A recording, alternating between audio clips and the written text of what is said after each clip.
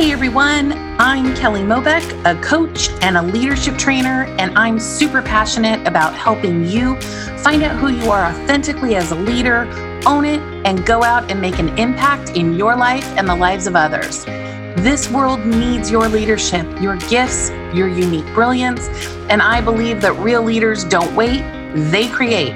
I know firsthand that life is going to throw us curveballs, that we're going to doubt our greatness, our ideas, and our contributions. And my goal is that you believe in yourself beyond reason. And I get to be a coach and a champion for you each week so that you feel inspired, motivated, and most important, in action toward your unique impact in this world. So let's jump in. Hi there, everyone. Welcome to the podcast. This is Coach Kelly, and I am so incredibly thrilled today because we have an amazing guest who is a best-selling author of Ignite Your Parenting and an all-around amazing human being. She is releasing her new book tomorrow, April 27th, Building a Legacy of Love Inside the Sandwich Generation. And I am so excited and honored that we get to have her here today to start a conversation that is so important and not many of us are thinking about. Her commitment and follow through on her passion is absolutely extraordinary. So when she said yes, I was like, yay! I'm so excited to introduce you all to her. So I am thrilled to introduce Christy Byrne Yates. She is a mother of two, now adult children. She is an expert in navigating the challenges and opportunities in life, including living in the sandwich generation, which is those that are raising children who are also caring for an aging parent. Special needs education and parenting are part of her jam. She incorporates meditation, mindfulness practices, and emotional freedom techniques, also known as EFT, into her work, along with other evidence-based practices to support growth, goal achievement, and a pathway to living your best life now. Yes, please. In California, she is a licensed educational psychologist, also known as an LEP, and a credentialed school psychologist, as well as a certified coach, speaker, and author. It is my extreme pleasure to welcome Christy to the podcast. How are you doing today? Well, I'm doing great. And I listened to you and I'm thinking, oh my gosh, who is that? That's awesome. Thank you so much. I really appreciate that introduction. I feel great. I'm really thrilled to be here and happy to talk with you. And yeah, let's see what's up. Let's go. Let's go. I am so jazzed that you're here today. So right out of the gate, could you tell us what is the sandwich generation? Sure, absolutely. It's kind of a weird term, right? And it was coined back in the 1950s, I think, by a social worker. But basically, it's people who are raising children and also caring for, either directly caring for or managing the care of aging parent or parents, right? So you're kind of sandwiched between two different generations. So really, you could belong to any generation, right? You might be a baby boomer, you might be a Gen Z, and in fact, right now, a lot of baby boomers are in this space because our parents are aging and our kids are growing up, and we're kind of at that age where we've got them both going on, right? So we're kind of squished between two different sets of people who need us a lot, and that we have to show up for. So it's that sandwich generation. You're feeling squeezed. In my experience, I felt squeezed, but I also felt pulled apart sometimes. So whatever metaphor, but you want to use, that's what it is. But sandwich generation has stuck through the years, and that's kind of the group that we're talking about. So it is something that we don't think about, right? We have our kids, and we think all these wonderful things, and this is what we're going to do, and this is what it's going to be like, and then we don't stop to notice that our parents are aging, and then suddenly they might need us. Right. So yeah, that's right. What happens. We are not naturally thinking about that. It's absolutely right. In the book, you share a framework. Can you tell us about that and how you found Sure. it to be helpful? So I had to kind of come up with, like I said, I felt pulled apart, right? Mhm. And the unique thing about the sandwich generation is you're witnessing this, developmental process of your kids that you can kind of relate to, right? Because Mhm. you have been through that, right? Maybe you don't remember being in diapers and toddling around, but you sure remember, your first heartbreak as a teenager, or feeling bullied, or as a young adult going to college. You remember these things, and you can kind of empathize and have compassion for and talk with your kids a little bit about that. But then on the other end, there's a developmental process happening with our parents too, and there aren't as many books written about that, right? I mean, how many parenting books and groups are there? And not as many for aging parents, right? And the specifically around the developmental process, like what's happening, right? Those stages of aging. And we're seeing that, and we haven't been there yet, so it's a little Mhm. hard to understand sometimes. And so I had to kind of wrap, for me, I'm sort of as a geek, I had to kind of come up with a framework. And as I started listening and learning and researching and looking at things, I really saw that there were two things happening, right? There was my stress level, right? How much stress was I taking on, and how much support did I have for myself? So, really, did I have things in place to help me feel competent and cared for?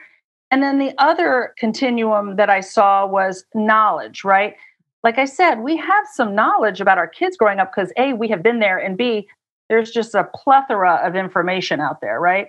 Parenting magazines. And, you know, to be fair, there are books out there about aging process, but we're not buying those, right? Because we're not Mhm. thinking about those so much. But there's that knowledge base. What do I do? So I kind of saw it as, imagine a grid with, an X axis and a Y axis. And see, that's my brainiac psychology thing, right? But so I just saw four quadrants, right? So in one quadrant, we might not have any support, like we don't have good support going on in our lives, period, and we have no idea what to do. And I saw that as, how does that impact our families? Like if Mhm. you're the parent in that situation, your kids are always learning, and what they might be learning there is that life is really chaotic. So that's kind of a legacy. We might be transmitting a legacy of chaos in that Mm. regard, right? In another position, we might have a lot of support in place, right? Like we have people to help us, but we have no idea what to do, and that might be more of a legacy of um, like obligation or duty, and we might feel like life is really hard. And so we have to kind of look at what are our kids learning as we're doing this. And so then in another area we might have no support, but we know what to do, and then it just feels burdensome because we know how hard it's going to be, right? So a- and finally we might have a legacy of love where we have the support we need, and we know how to find out what we don't know, because there's plenty of things we're never going to know.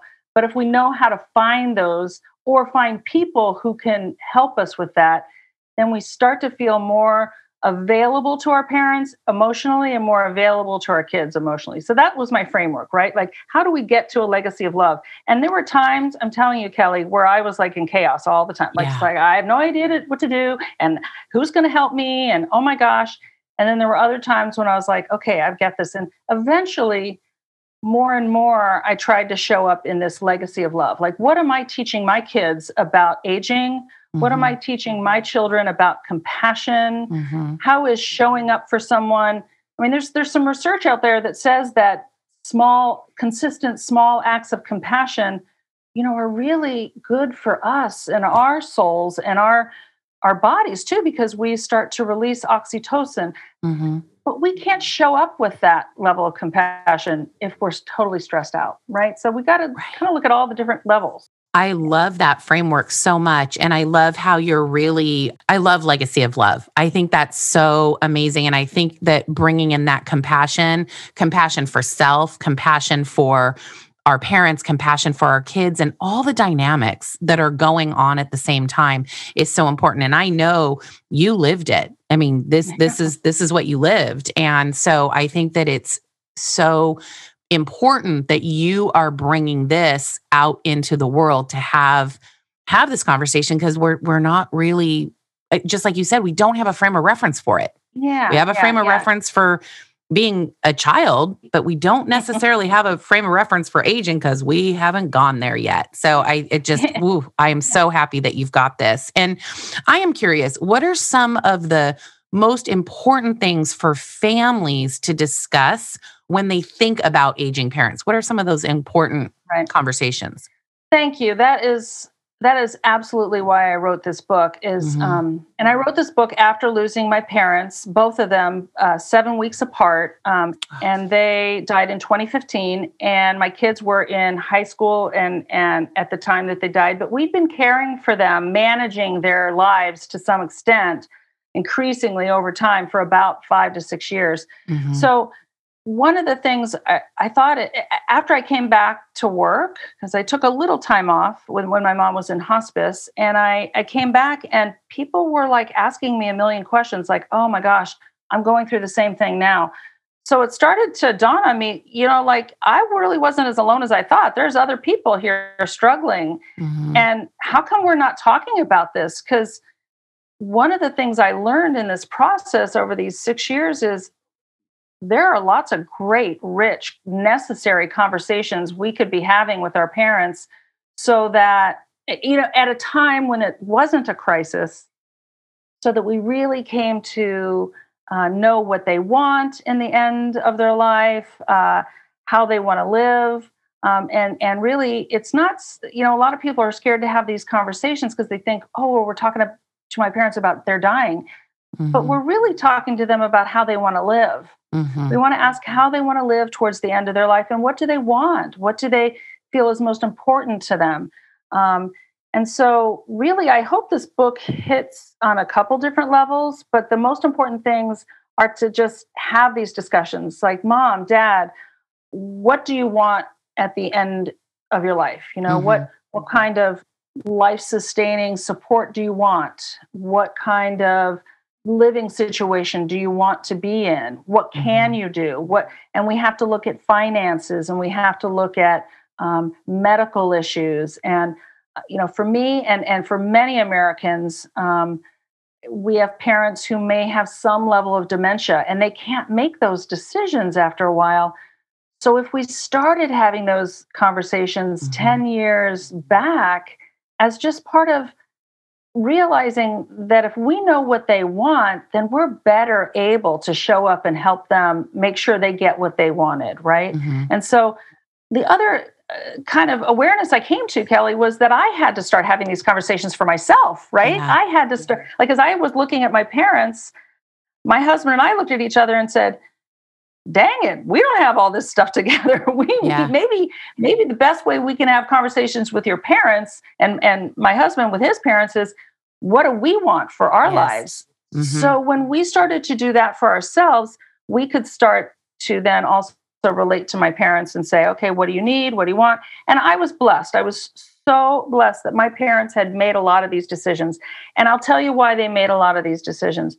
They made a lot of these decisions ahead of time because both of them had been primary caretakers for both of their parents at the end of their lives, right? My mother's mother died early, but her father lived to be 99. And my mother was really she had one other sibling who didn't live in the country. So she was really the person taking care of a lot of things. So that woke her up to, I need to make sure my kids know what we want. And same with my dad. He wasn't the primary caretaker, but he was the oldest of three and was aware of what my grandparents' caretaking was. And it woke him up to, my wife and I, my mom, we need to decide what our kids are going to know about all of this. So I think having that preparation and that role modeling from my parents, that's what gave me the idea of it's a legacy of love. My parents gave me that legacy. And now I needed to show up and prepare that legacy for my own children. Because like I said, kids are always learning. I mean, they're always learning, and they're not usually learning just from what we tell them, right? They're Right. learning from what they're seeing us do. And so Yes. when my kids are seeing me, go to the doctor with my mother, go to the assisted living where they lived and make sure everything was in place, and making sure to have the things that they wanted in their home there with them. That communicated so much to my kids. And so they are amazing, compassionate human beings. And I think because they were part of this whole legacy from my parents to me, and from us to my parents. So that's really where I see it being a full circle about family. So those are the kind of conversations, just really nitty gritty. And I have some things in the book about how to have those, how to prepare yourself to have those conversations. Because number one, it's not a Thanksgiving dinner conversation, right? Right. It's not Super Bowl Sunday conversation. Right. You want to kind of prepare yourself and then walk into it ready to serve. Yeah. Absolutely. And I agree. I had the pleasure of being one of the beta readers for your book, which I was so grateful, because the thing that opened my eyes that I wasn't even thinking about is I lost both of my parents young. I was 18 when my mom passed, and I was 30 when my father passed. And my kids were super, super little. Actually, Christopher wasn't even born yet, actually, when my dad passed. And so it just didn't even occur to me. And then I read your book and I said, wow, the conversations, I love how you brought that up today, is what conversations am I going to have with my kids? I may not have, in fact, I didn't really have a frame of reference when it came to my parents. Certainly with my husband's parents, we definitely supported them as they were aging a little bit, but still it didn't click until I read your book.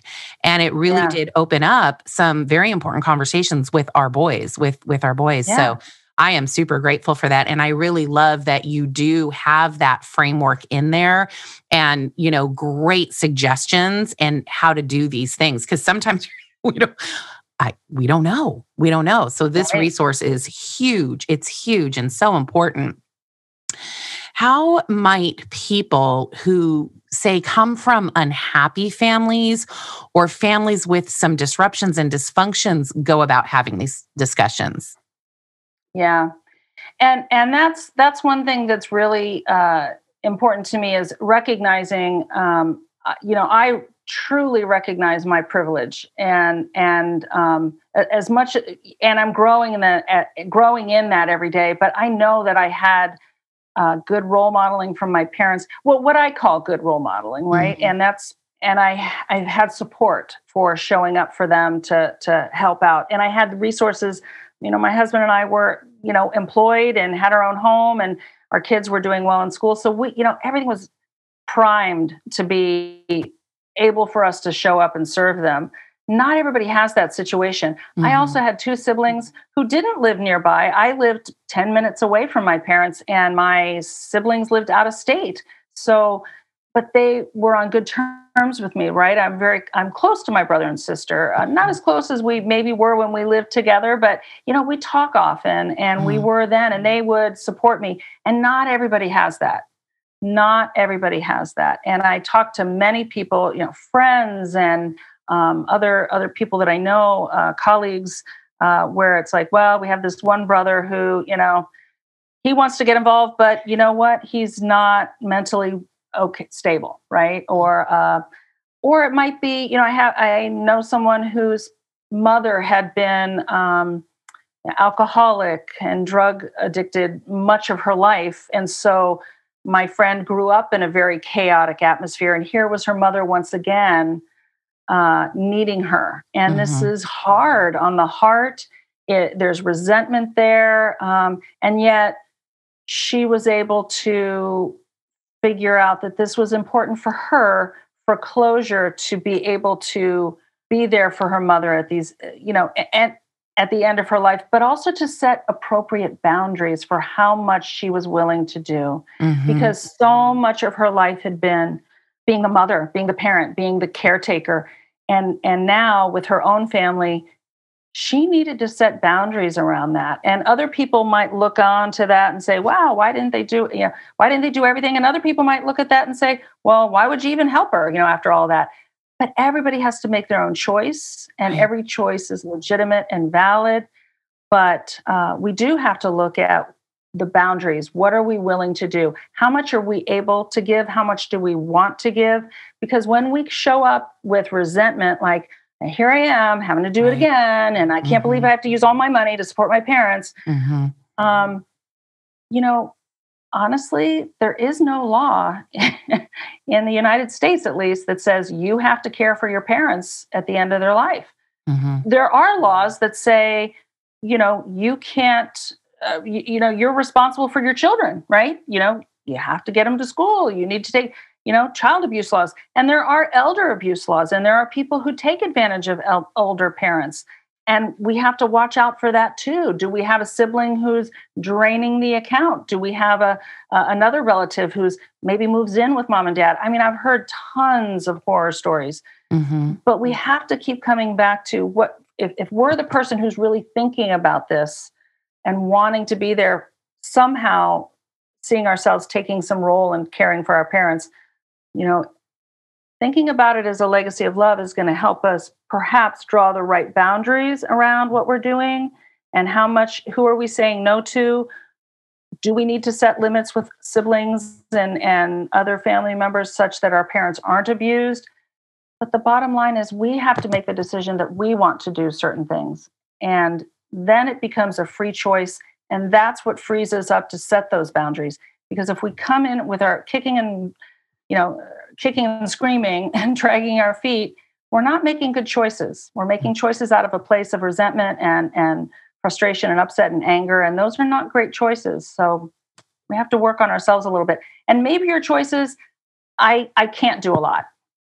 I can't do a lot. And I'm going to refer my parents to someone who can help them. That might be the choice you have to make. Mm-hmm. And that's legitimate. It wasn't my experience, but I'm not here to say that's not a legitimate choice. So you got to take care of yourself. And again, I feel like that's really important for your kids to see too. That's important for your kids to see too. And that in and of itself becomes a legacy of love. I'm going to stop the pattern of abuse. I'm going to stop the pattern of resentment. I'm going to stop the pattern of frustration. Brilliant. That's brilliant. I love how you speak to that too, in that know what your priorities are, know what your boundaries are, and that you make choices and you stand by those choices. And that is, I love the message and the legacy of love in that. Absolutely brilliant. Absolutely brilliant. Something that I know that you talk about in the book and is like a non-negotiable and so important is self-care. What are some of the things that you find helpful? Yeah, self-care is getting a lot of play right now. Thank goodness, finally, right? We're talking about it more. It's becoming normal. And we're seeing it, right? And we're seeing it beyond, we're not seeing it in what may have been previous incarnations of have candles on your bathtub and have scented flower. It's more than that. It's like, how do you value yourself? And that's really where I start with. And I call this ruthless self-care, right? Because if it was our kids, we would show up with everything we had to take care of them. But we don't do that for ourselves all the time.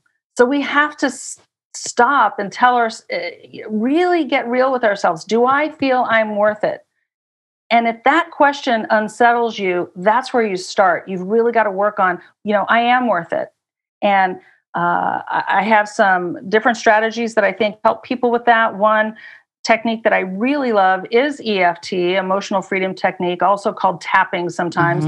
And that's a meridian-based sort of strategy that kind of helps you work through blocks in our energy system. But it could be meditation. It could be doing some deep journaling and looking at other issues that are unresolved in your life so that you can get to a place of, okay, I do find my value and I do find how I'm worth it. And if nothing else, thinking about how the message to your children, if you don't take care of yourself, the message to your children is, I don't have to do that. And we want our children to take care of themselves. We want them to grow up with high self-esteem. So we have to role model that sometimes. We have to kind of fight through our feelings of I'm not good enough to, I am good enough. And that means sometimes I have to say no. This is a hard word for women. It's a hard word for parents. Mm-hmm. And we have to learn how to say that and be comfortable with someone might be upset about that. And I say, quite frankly, in the book, and I say this to people that I talk to, sometimes we might have to let go of people who aren't showing up for us. Mm-hmm. And that's okay. And I find that those people that we let go of, sometimes they come back to us because they wake up.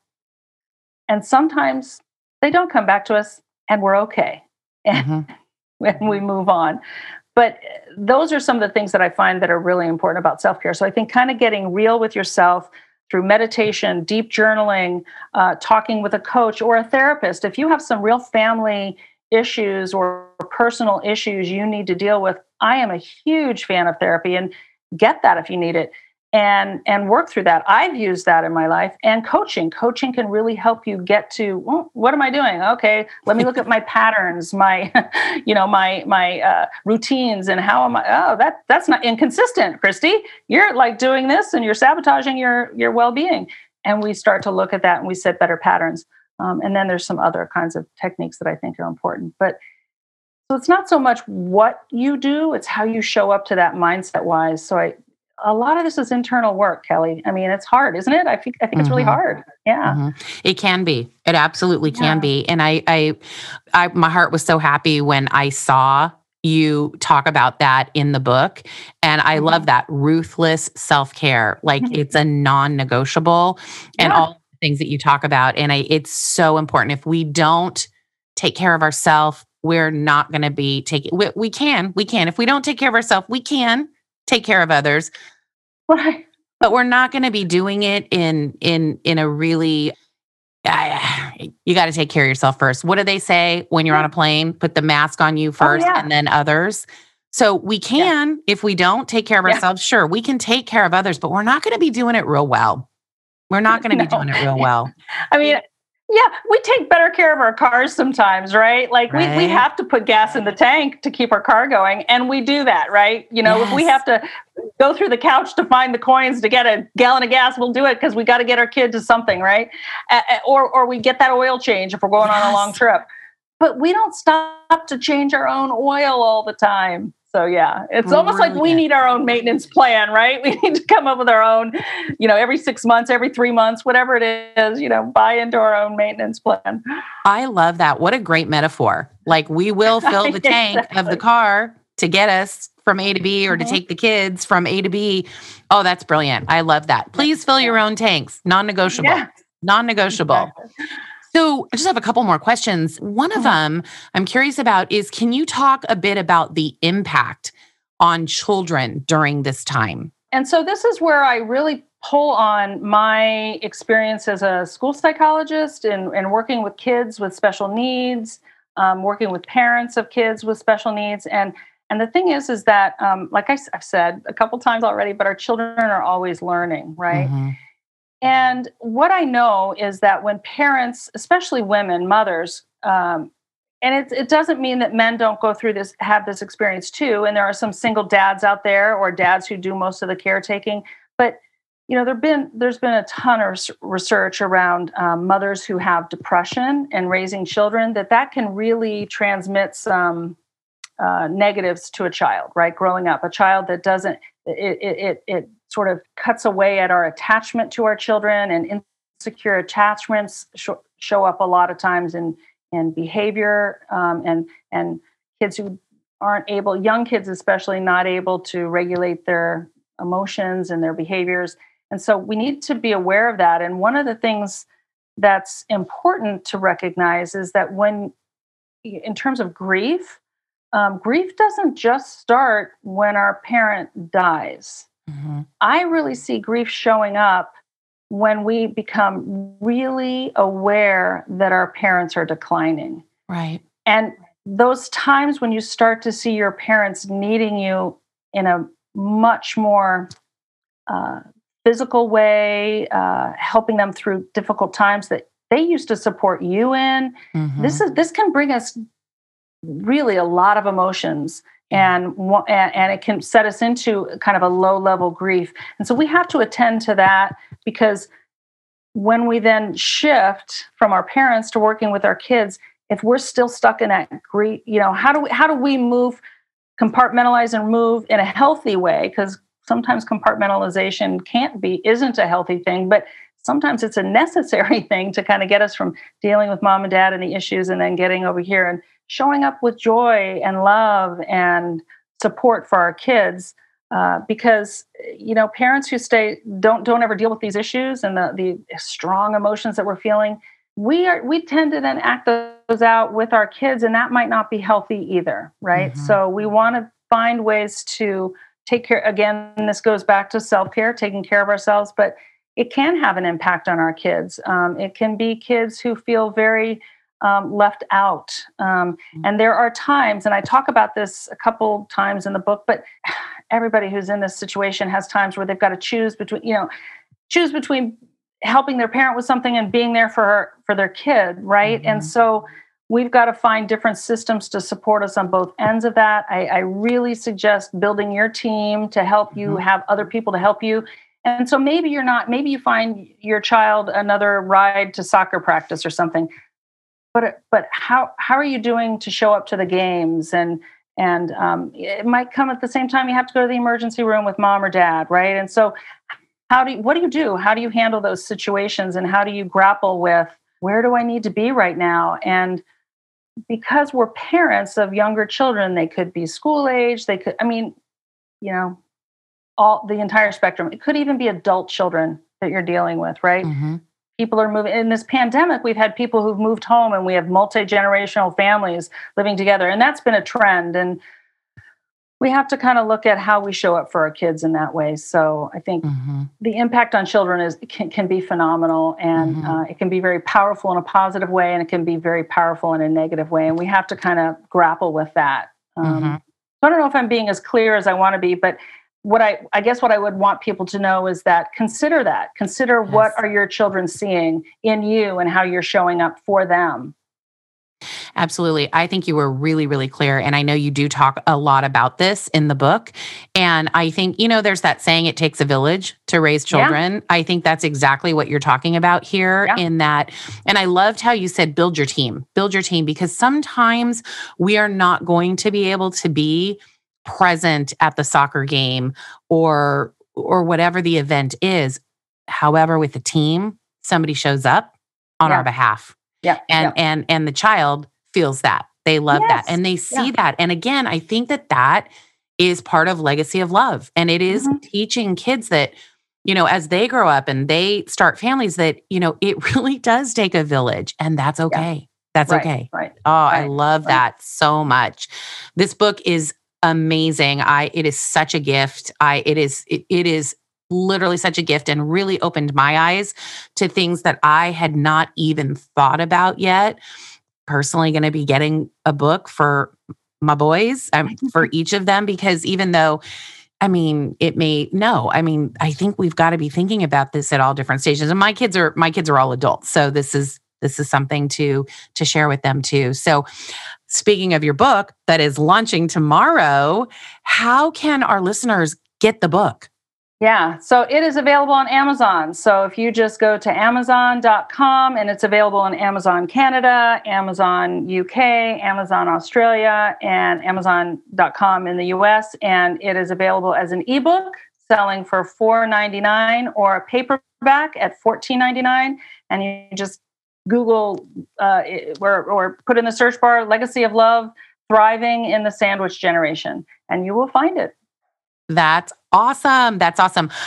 Christy, I want to congratulate you, because I know that this was absolutely a legacy of love for you in creating this book, and really being a stand for having this conversation start and continue.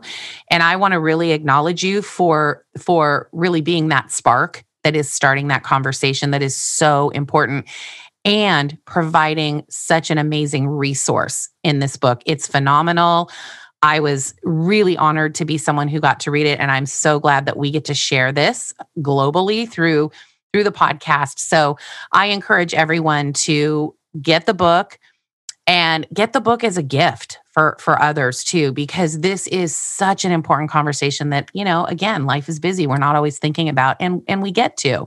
It's phenomenal. Yeah. So Christy, congratulations on the launch. Thank you. Yes. Thank you so much. And yes. I thank you for saying buy it as a gift because, hey, Mother's Day is around the corner and so is Father's Day. So great time.